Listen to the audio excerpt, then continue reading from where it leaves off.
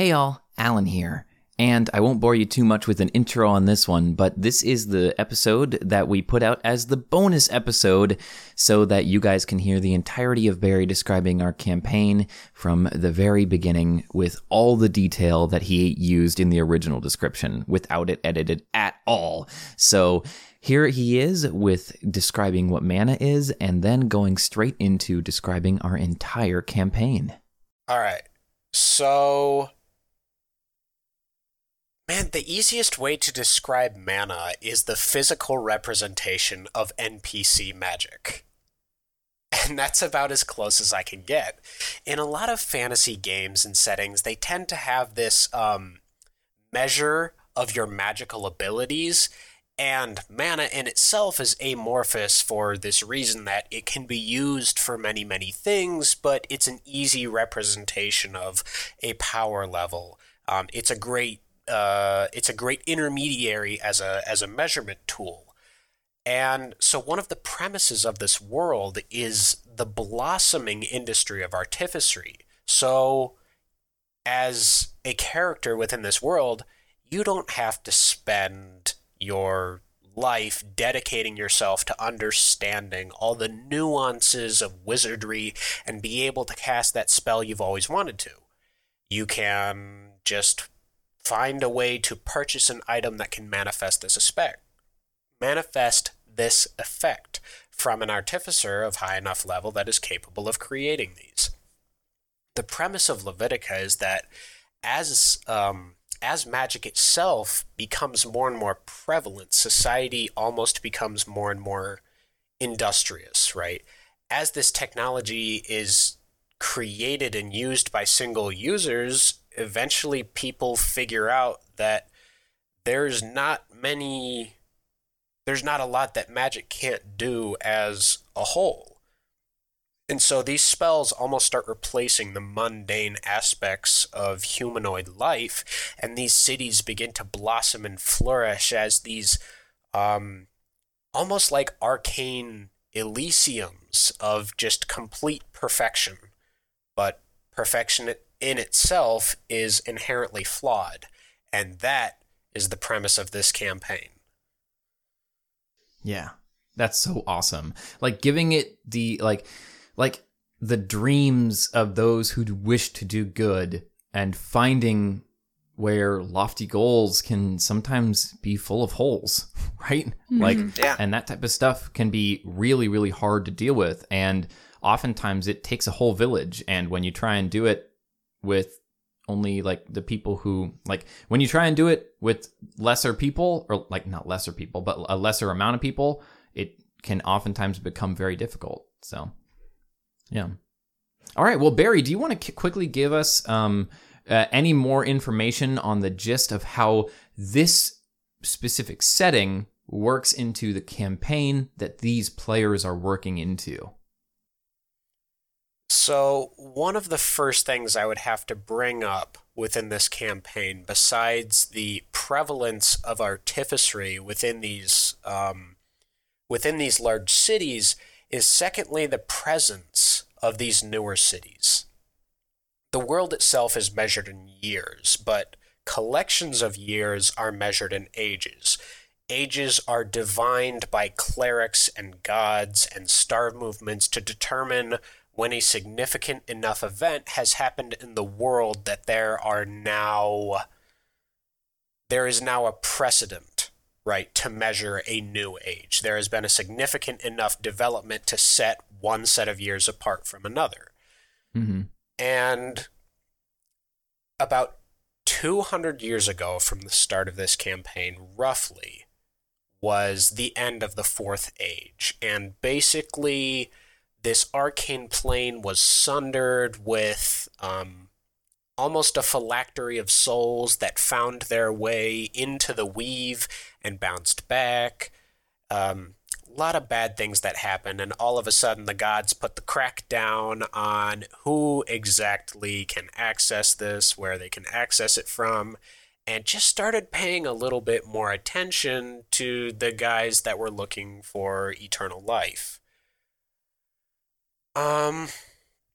But it all started from this wizard, right, who there were 5 cities kind of close to one another, and one of them was completely destroyed at the end of the Fourth Age by this infestation of creatures who were creating this arcane sundering. And with the destruction of this city and the big bad guy completed, this wizard wound up rebuilding it and thought, okay, that took a lot of work, but now this city's brand new. I built homes for people. I built places of work for people. I created such purpose in life. I'm going to continue doing this. And so he created a number of artificial cities. One was basically just a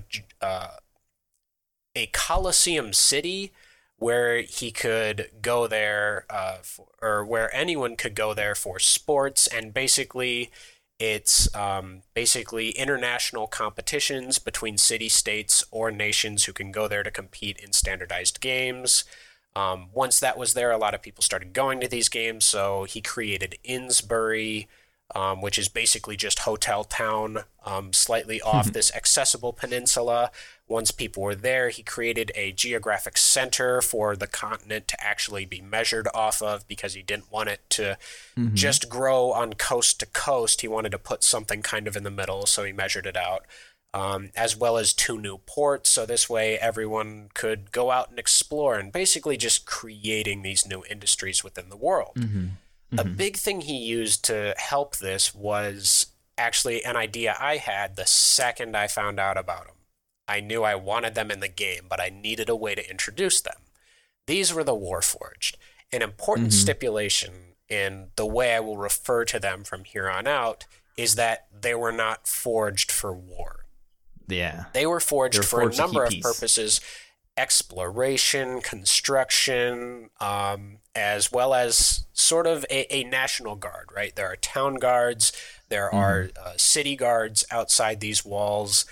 Cities have kind of militias. No one really has a military, but with the creation of these cities, they don't have militias, but they do have personalized police forces. But this wizard brings them all together and says, if we can pool our resources, we might be able to prevent another destruction of an entire city at a time, another sundering of the ages for millennia to come. Yep. If I collect taxes, I can create the Peacekeeper Legion. Yeah. And they will offer a great many benefits to your cities, which took quite a bit of actually selling, because these cities were city-states. Everyone was very independent, especially since there was a large racial divide between them. Vollenbach is Dwarven, Endymion is Elven. Faradillion is kind of this hodgepodge, especially since it was rebuilt. All the artificial cities are meant to become this hodgepodge and sort of integrate the races together. But yeah, basically the introduction of these Peacekeeper Legions required absolutely insane enchantments and production ability, which this guy found how to do through mana. So basically there are mana production sites hidden over the world, ? Our players, I'm sure, will soon find out, but have been used to create these Peacekeeper Legions. So 200 years goes by, the continent continues to develop, many, many more towns spring up, arcane prevalence becomes a huge thing, right? All these artificial cities especially had massive libraries built into them, not really filled with anything, but a huge industry that came out of that was spellbook transcribers, people who could take the information that existed and then write, 25 copies of a book. And those would go into libraries all across the continent. And hopefully this means that magic is not so hard for people to learn, right? Even being a second-level wizard in the world before, you were still pretty insane compared to the average person. And there's a huge divide between the quality of life of someone who can cast Goodberry and someone who relies on a harvest and the blessing of the gods in order to put food on their table. So these wizards and artificers are a huge thing. Multiple industries came out of this. Florea himself, before the start of this campaign, was a spellbook transcriber, which to me is very cool. The Bakudo are sort of this underground agency who deals in illegitimate copies of these spell books. They are admittedly sort of the black market of first copies. So I really liked that. And Phalios is from Endymion, which is this massive elven stained glass hub of artificery, which is very cool. But they're all sort of outcasts from societies in certain ways, and one day they all meet and find themselves in the town of Innsbury, Hotel City, just sort of staying there, relaxing from their previous adventures, getting an introduction to this brand new world that they're all just about to explore, and they find this bounty board. Bounties are very, very common in the world because with this arcane prevalence, most people, I don't know, push their tasks onto others. There's always work to be done. It's not really bounty as in bounty hunting. It's freelance work. So they find their way to this bounty board, and as it turns out, there's sort of this health claim amongst all these other papers that have been put up for a rat outbreak in the town of Breakwood, which is very, very far to the north. This bounty looks hastily written, but offers a meager to them now, but at the time a significant amount of gold. And so they decide to pack up. Yeah, indeed. For 43 rats. Approximately 1 gold per rat. Yep. For you guys. Good exchange rate. Approximately 1 gold per rat, which they found out later. But, yeah, this game also did start at level 1 because low-level combat is important. So they find their way to this very, very northern village of Breakwood and find that the entire city has burned to the ground. Bodies are laying strewn about the place, their personal belongings scattered everywhere, most of the bodies rotting, only but the faint flicker of ash and the persistent, pungent odor of smoke lingers in the air. And that town was actually the byproduct of my introduction to DMing, which was a one-shot I ran where everyone was a level 0 NPC, and I controlled the rats. As these characters died, I just marked them on the map. So I crowdsourced my first D&D encounter from other players just by taking notes of what they did. So they come into this town, and it's littered with bodies and items. They find gold on these bodies, and they get to uncover the story of all of these backstories that these players had generated for themselves and who all perished within this town. All except for one, whose name was Edwin, who was a very successful, basically meth farmer to the west of town. Yeah. And as they move through this town, collecting on gold, killing rats, they find their way to this farmer, decide that they need a way back. Wait, also, I played in this original one-shot, and I played a halfling called Balgruff, and and Balgruff actually went into the cellar where all these rats came from, got under a barrel, and just kept like pushing the barrel up, stabbing them, and putting the barrel down, so none of them ever had the chance to hit him. I swear to God, I killed like 80 rats or something like that, and they just kept spawning, and so eventually Balgruff was just like, frig this, and he left. And so I think Balgruff survived. Did he survive, Barry? Balgruff did survive, along with one other character. You two were the ones who wrote the bounties, but basically that's how you guys gained your first level, and you set out as adventurers upon the world, looking back at your town burning behind you. We were just like, so that F was this. Those sort of introductions, which are just great character leads as a DM to use for later, right? I always love those little trails to sort of leave linger and develop into side stories that I can expose to other players later on. But they move through this town, they meet Edwin, Edwin is trying to protect his property, shoots a few crossbolts, but is lazy and also methed out. So Phalios robs him of all of his gold, being a rogue, and everyone else decides to, quote-unquote, borrow his horses. Yep. As the party is riding these horses back about halfway across the continent, halfway there, they discover this cultish ritual happening in a place just off the actual main trail to this northern part of the continent. And they see this cleric who is standing over this mangled feminine corpse just take this spear and chop her arm off entirely. And you can see that the arm was like completely cut up from this fishing line that had been wrapped around it and just flayed the flesh from bone. And,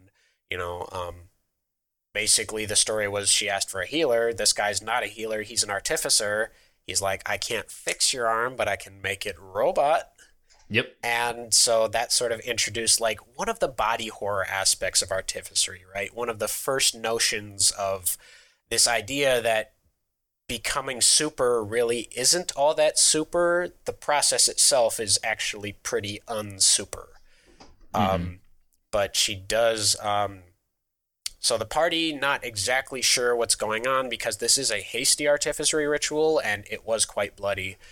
Burst in, stop these people. That girl does not get her arm, but she is pretty frustrated with that because now she is armless, even though she is healed, and sort of out of spite walks alongside the party for a long, long time.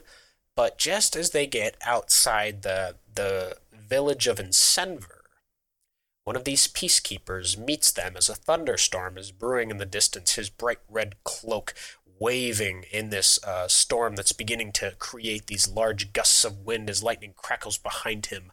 Very aesthetic. And so the party isn't exactly sure what he's doing there, so this sort of tube pops up off his shoulder, and it shoots a ruby at them, and the ruby is a ruby of message, and it says, "You have my permission to kill."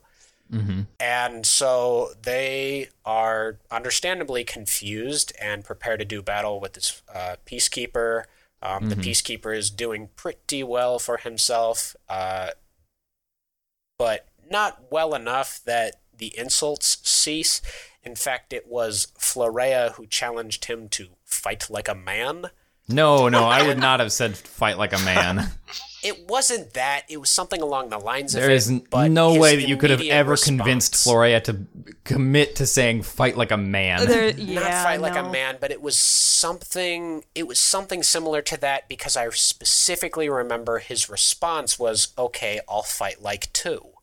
And so he threw his shield on the ground, which became sort of this arcano-mechanical scorpion, and joined the battle with him. He sacrificed a little bit of his AC for a lot of damage and also gaining some of the action economy back in his favor. And then it started going really, really well for this peacekeeper until one of the first major instances of creativity in this game was exploited, where as some of his armor is blasted off through flavor on one of these attacks, his mana core is visible inside his chest plate.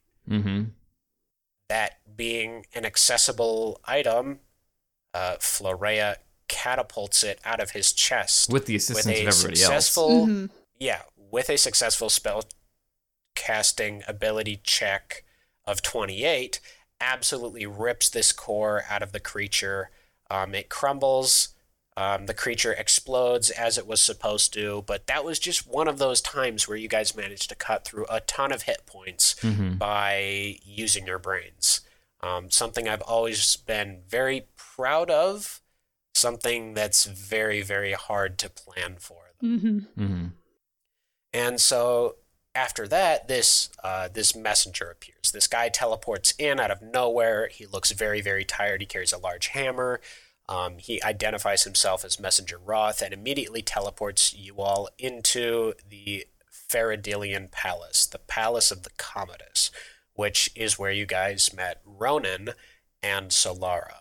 And over the course of this time, Solara just says, "Hey, I need some non-government officials to go to this island for me and just look around and sort of tell me what you see, and I'll pay you anything you want in order to do so.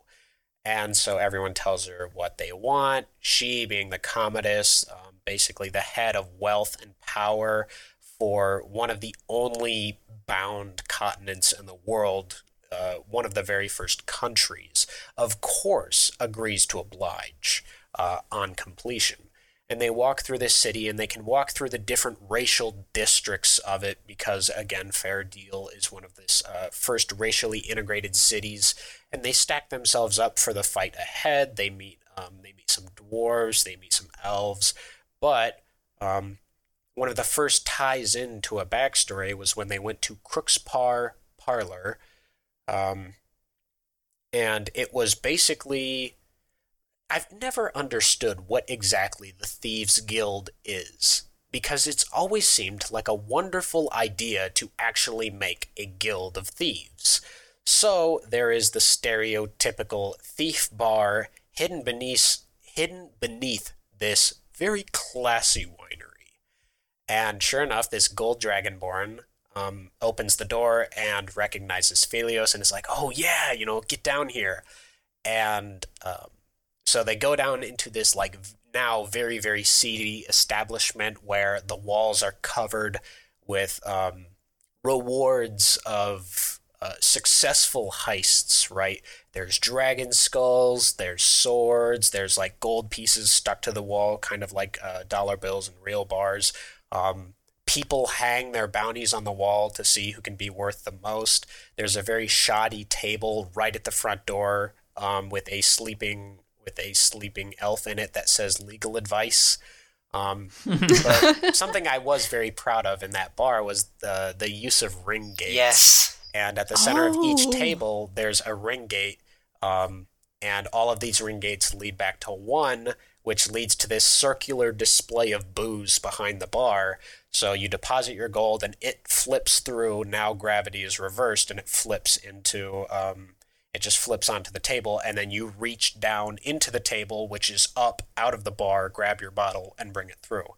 So that was very cool. Phelios got a very nice bow by trading off the money he stole from Edwin. And so then, with full bellies and mild hangovers, they decide to meet Solara down at the shipyard the next day.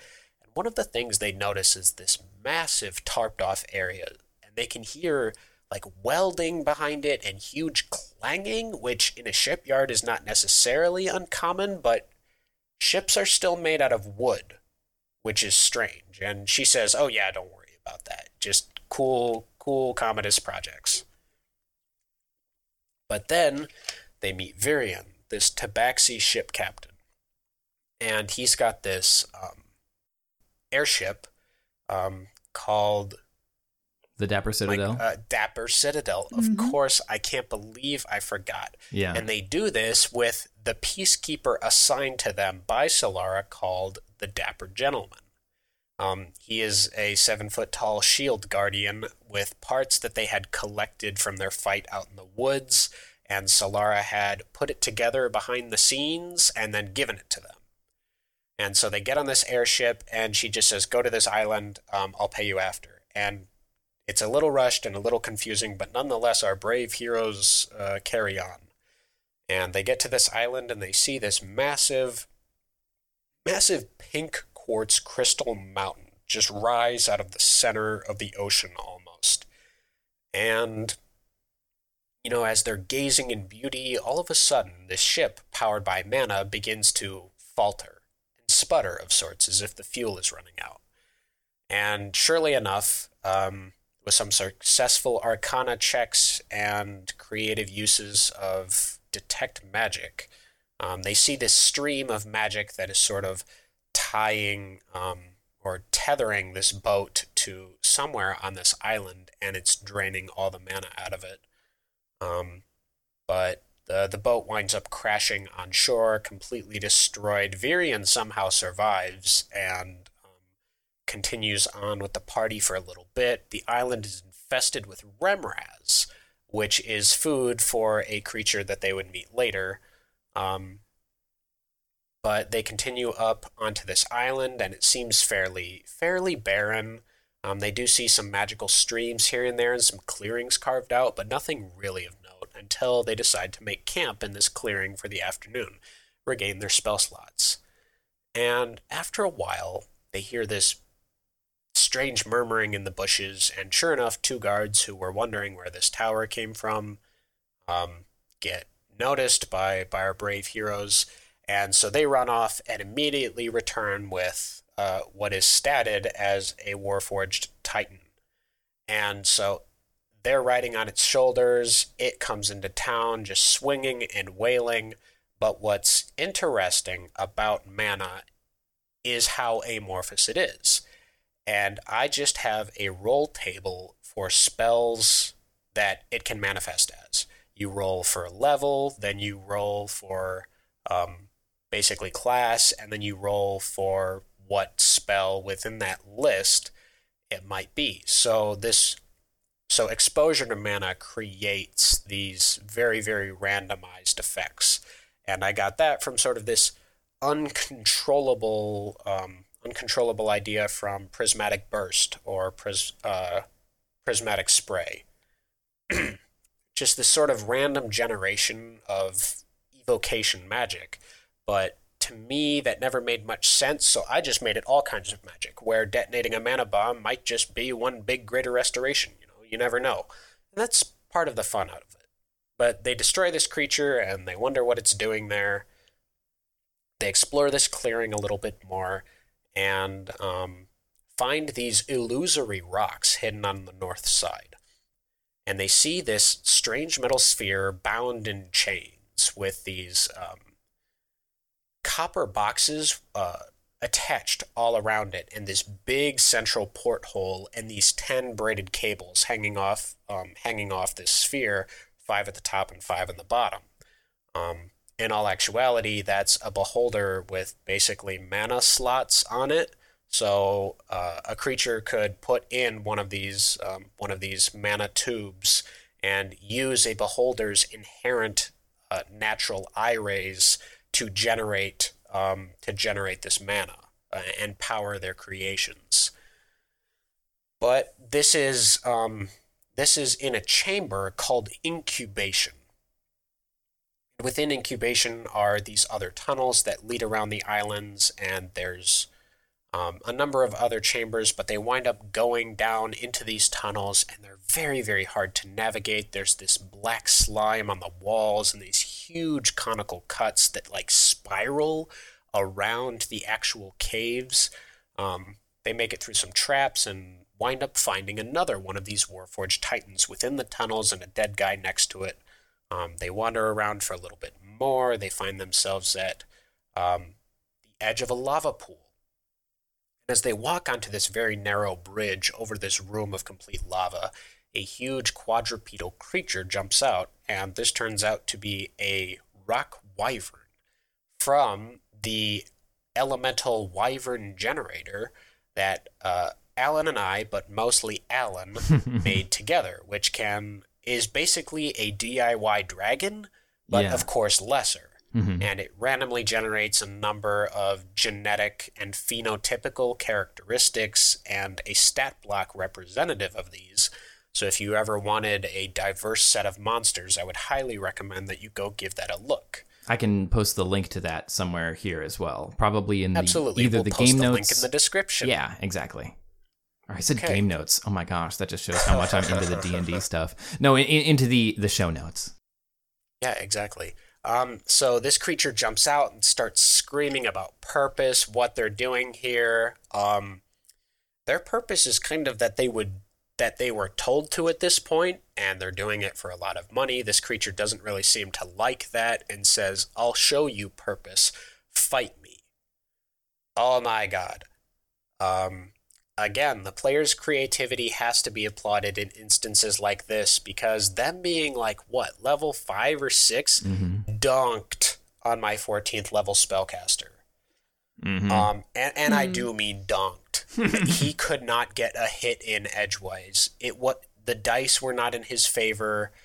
And the creativity of the players was just absolutely overwhelming. I mean, he was decimated, but before he died, sort of receded into the lava pools to lick his wounds and basically said, "I will see you later." Mm-hmm. And they continued into these tunnels, and they found this large chamber absolutely littered with damage. I mean, from scorch marks to what looked like cracks in the stone walls to these electrical patterns where it looked like lightning bolts have hit, from porous sections where acid had hit. Basically, it looked like this room was sort of like a miniature coliseum, but also a training room, because the way you access this is by jumping off the cliff, and the floor is enchanted with featherfall. Wink. The guy who designed this absolutely hated featherfall. It was actually an old character of mine back when I didn't know featherfall was a reaction. Yeah. I thought it was an action, and I never thought... I always went into every fight thinking, why would I plan to fall? Until I inevitably fell and took a ton of damage, but still I never took it as a point of pride, so in this instance I made the floor enchanted with featherfall as sort of a callback to old instances like that. But in the center of this room was this strange crystal, like an actual pink quartz crystal, and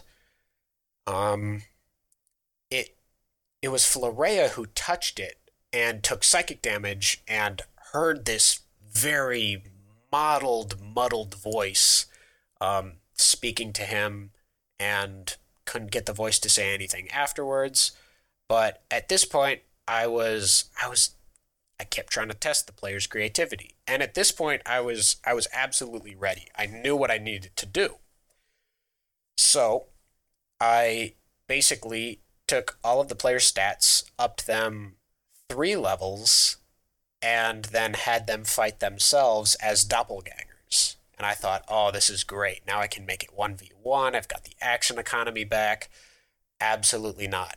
I think it was the second round into the fight, Florea, who still had this ejected mana core. Yep, from the original that dude. Warforged we talked about. The Peacekeeper, please, Barry. Talked about earlier. I know, I'm still slipping on that too. From the Peacekeeper we talked about earlier, this central power unit, threw it at the crystal. And they're still not exactly sure why what happened, but basically, it started releasing spell slots, and it released all of the spell slots it had within the fraction of a second, and exponentially more per second. And that represented itself as a sun. The doppelgangers were gaining some of their spell slots from this crystal, and so they all together start clutching their heads as their characteristics begin to fade, and they just they basically disintegrate back as this crystal's quote unquote concentration is broken. But as this sun grows, and is growing very, very quickly, it captures one of their doppelgangers and just completely melts it. They realize that they are inevitably just, up a certain creek without a paddle. And as they are finding themselves up this creek, the sun begins to grow, as hydrogen reactions do, and there goes the paddle. So they begin running back down one of these tunnels they saw off to the side, and all of a sudden these creatures around them start appearing, all with these strange symbols on their shoulders. 3 drow with pitch black capes, and they almost instantaneously perish. A Goliath and an orc with similar-esque tattoos, who basically Arnold Schwarzenegger and Carl Weathers clap each other's arms and flex their biceps and then try to stop the sun, and they last a round, but also pretty much instantly die. It was Phalios who cast Orb of... Do you remember what that spell was, Phalia? Ooh, it was Odalith's... Odaluk's... Yes, yeah. Resilient Sphere. Odalith's Yeah. Resilient Sphere, that's right. but cast one of those. And they are now looking. They are now looking out the sphere as solar winds rip past the sphere. This orange glow encases them, but on the inside of the sun, they can see this dazzling array of magical effects. Every kind of beam spell, every kind of evocation spell, even healing magic strands flying past them, necromantic skulls, everything is on the inside of the sun. And all of a sudden, this giant silver claw reaches down through the ceiling and grabs them, and then this silver dragonborn and this four-legged creature from earlier begin to try and cast a spell within this sun as this large silver hand plucks them up and out of this tunnel, and they can find themselves in the clutched grasp of an ancient silver dragon. They're flying above this island. They look behind them and they see that the sun has now protruded out of the surface. It's just eviscerating trees. I mean, it's burning an entire crater within this island. I mean, it's huge, and it doesn't look like it's stopping. Until a central... I've got to remember the exact sequence of events that occurred. Ah, yes, a beam came down from the sun, the one up in the sky, to this sun. And almost intercepting it was at the very, very top of this mountain, this lightning bolt, this huge staggered array of plasma just shooting towards the center of this solar storm on the ground. But as these two beams collide perpendicular to each other, the lightning bolt turns to glass and just instantaneously explodes. And then these huge chunks of glass and just this complete impenetrable field of minute glass shards just shred this dragon's wings, and they all plummet, but at the last second she does tap the sphere and manage to teleport them to the top of the mountain. And they see her at the last second just twirling, just bleeding to the ground. And they see this beam from the sun up above strike down into the solar storm and then recede back up into itself. And then there's just a steaming, smoking black crater left on this island. So they're now at the top of the mountain. They get a very, very stern talking to about who they are and what they're doing here by the silver dragon, as well as this four-legged creature and the silver dragonborn who have managed to survive. Half-dragon. And they all teleport away. Half-dragon, yes, not dragonborn, half-dragon. And they manage to teleport away. And they just teleport away. Well, so our heroes crawl up over a ledge to this cliff and find themselves in this very run-down encampment. It seems like some kind of hippie camp almost is the closest thing. The tents are all organically fashioned. People wear burlap. There doesn't seem to be many personal effects that aren't shared amongst everyone, and everything that is shared is of used or lower quality. But they wind up talking to some people around here, and all of these people have been physically disfigured in some way. Some from obvious battle, others from birth defects. They meet these 5 creatures up here, one of them who is an 8-year-old tiefling with very, very burned skin and mottled hair who calls herself Asteline. And astute listeners might remember that from what, Phalios? Asteline is my mother that died. Mm-hmm. Yeah, of course. Or possibly, because this girl is like, I'm 8. I don't know who you are. You're nice, but you're a little weird. Stranger danger! Stranger danger! Yeah, stranger danger indeed. But they have dinner. Yeah, they have dinner with this guy who calls himself the Jarl, and it's these meager yet modest portions of potatoes and venison that they find from around the island. Fortunately, they don't really hunt remoras. They're not quite stupid enough to do that.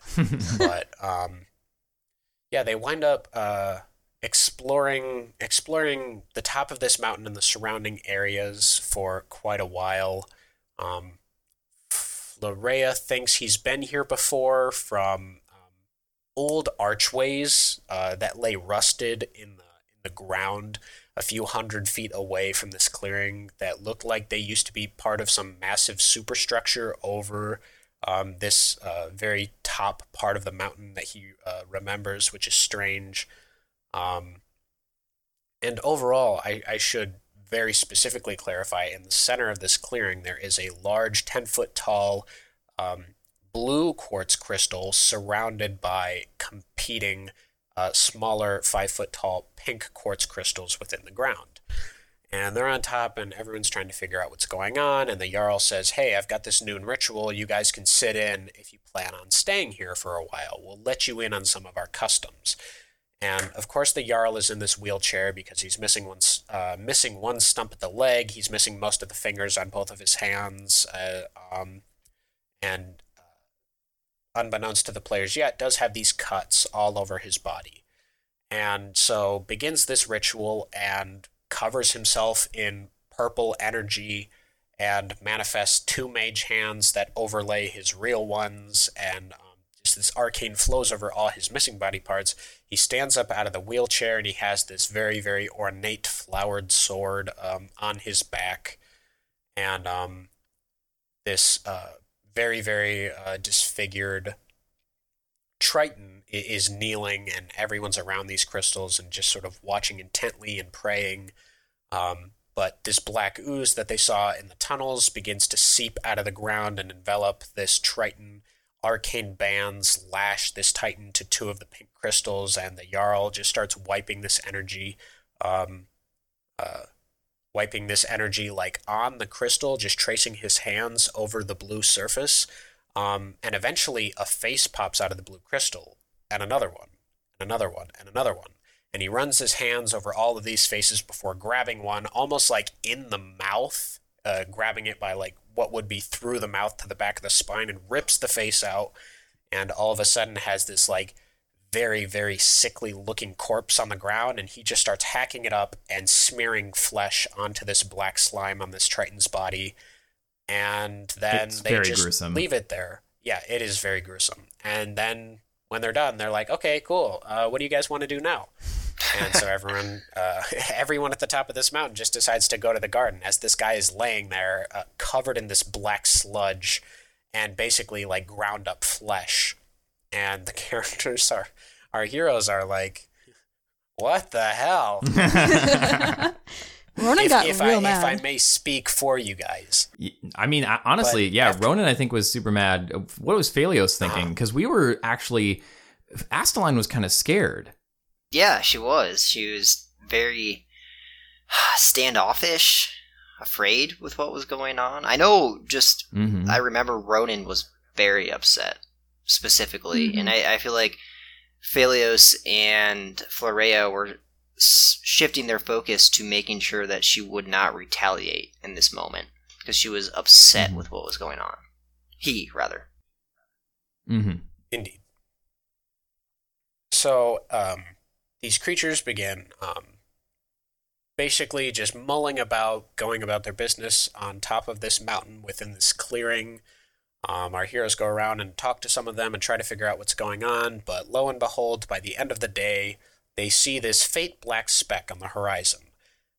As this day continues on and slowly begins to turn to evening, this black dot gets bigger, but they see this is indeed not a cloud merely aligning with it off the horizon. It is just one big, huge plume of black smoke. It's still miles and miles away, but they can see it'll be here in about 8 hours. 16. Well, yeah, that was a bit of a retcon. It was supposed to be 16 hours before the final fight because it got there in 8. Yeah. So it did get there in 8, and as it does, this our characters begin making preparations for whatever the hell it could be. Everyone at the top of the mountain is super scared and upset, and start talking about this old battle with a guy named Svijay, who looks a lot like Florea, and acts like him too, who left a few years ago. Well, no, actually, it was... Everyone thought that he died in this battle, but only the Jarl knew that he left to save everyone because they find the wreckage of another Warforged Titan at the top of this mountain and find out that it had been there before looking for Sfigye and had been sent there by a guy. Backstory Man. And it had been sent there by Backstory Man. And so everyone was understandably super scared. Sfigye knew what it was there for, and Sfigye left, but didn't want to tell everyone goodbye, so he just basically arranged for his death to be faked. So everyone starts freaking out that, oh my god, this guy is back, and now he sent a massive flying ship here, and everyone just begins making preparations for it. None of these people have formal military training, and so there's some creative instances there of Ronan's military expertise coming in, how to prepare for an attack, how to set up ambush positions. Phalios and Florea using their exceptional wizardry skills to craft massive battlements and create barricades and snare traps. Cannot forget those. Eventually, the ship comes, and this is no average airship. This is basically an inverted aircraft carrier, 500 feet long. Most airships don't exceed 120. This is absolutely insane in terms of scale of magic items that the world has ever seen, but it's carrying this very strange-looking metal tube that would be on the deck of an aircraft carrier, but it's upside down, so it's hanging there. And as soon as the ship arrives, it anchors itself with two massive harpoons that sink into the island, and then this giant metal tube falls, and as it does, it begins to writhe and lull a little bit, begins moving, and the players can see it's not rigid and looks strange, but as it's dropped from 1,000 feet in the air, it crashes onto the ground and just explodes into parts. It's now just a pile of metal. Mm-hmm. Surely enough, Solara appears right behind the party on a teleportation circle that had been left at the top of this clearing by Backstory Man 2. And she appears with Roth and another massive peacekeeper. And Roth was the teleportation guy from earlier. Yep. Yeah. That was the dude with the big hammer from earlier in this description, where it was the guy who was teleporting everyone around and brought us to the palace in the first place. Yeah. Roth's whole thing is to teleport. But Solara shows up, and she's wearing this very, very pitch black cloak, reminiscent of the ones whom the warriors that defended them against the Solar Storm wore in the tunnels below just the day prior, and she's wearing this cloak, but this one has the hood down, and Ronan can see that it's stained with blood. That cloak is actually super cool. That's a cloak of a Displacer Mage, which I made from a Displacer Beast. So that never really got used because spellcasters don't make a whole lot of attack rolls, but I just kind of wanted to put that out there in case anyone ever wanted to use something like that. That I thought it was cool. But she's also wearing this very black, muscular armor, and you can see these hydraulic coils and braided hoses that wrap around her form like a muscular structure would. And that is Arcan organic armor. And she's carrying this very ornate basket hilt rapier on her hip, but the basket hilt flows into an inverse basket hilt, which makes up this hemispherical guard to the blade that actually guards the wrist and wraps around in this very nice fashion. And so she gets there and says, "Oh, this is so cute. What have you guys found out?" And so talks to the party a little bit. Yeah. Kind of gives a little bit of introduction as to why she's there. Man, I did so much planning. It's hard for me to separate what she talked about when. my mind kind of turned off and was only in one continuous mode. Do you want us to take over from here?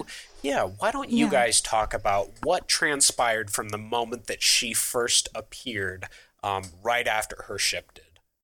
And this is where you would go back and listen to the rest of the other episode. So I hope you guys enjoyed this extra little bonus episode. I know it may have been a little tiny bit more rough around the edges than the rest of our stuff, but nonetheless, I thought it was good to just separate it out here just in case anybody wanted to listen to all of it. So I hope you guys are having a wonderful, wonderful day, and we'll see you again soon. Bye.